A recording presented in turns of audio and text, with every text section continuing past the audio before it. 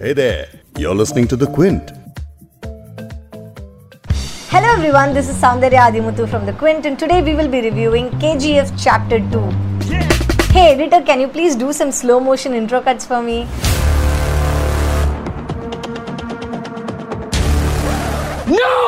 No?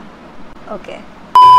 When KGF Chapter 1 released, it resonated with the audience across the country and created a unique image for Kannada industry in Indian cinema. Coming as a sequel to this blockbuster, the expectation for KGF Chapter 2 was immense.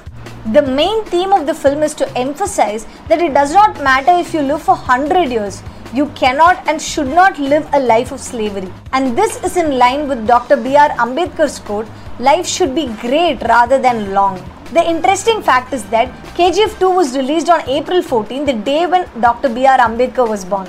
Though it slightly deflects from the Ambedkar's thoughts on self-liberation, in our KGF universe, Rocky Bhai is our savior. He earns the trust of people who look up to him, who worship him, and who dare to do anything for him. KGF 1 was a story about an underdog who goes on to become one of the biggest underworld gangsters. But KGF 2 starts off with a monster-like gangster in the first place. So that kind of sets the context for the brutal action in this violent world. Having vanquished Kingpin Garuda in KGF 1, the stakes are higher and the villains are stronger in KGF 2. Rocky Bhai has to fight Garuda's uncle Adira and righteous Prime Minister Ramika Sen. He figures out he's been sitting on a gigantic treasure trove that no one expected. The conflicts and the battle that follows gets all the more interesting. There are some brilliantly choreographed action sequences, staying true to the grammars of larger-than-life movies. They let you forget that the brutal fight scenes in the film actually kind of defy gravity and make you drop your jaws, leaving you absolutely stunned, along with the characters and the atmosphere, which pretty much does the same throughout the film.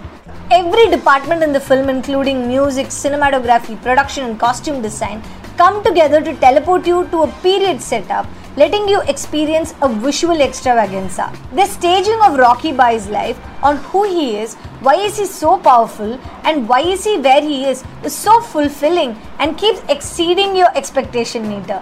The film at many points deliberately aims to break logical explanations by aiming to give you a magical experience through a cinematic marvel.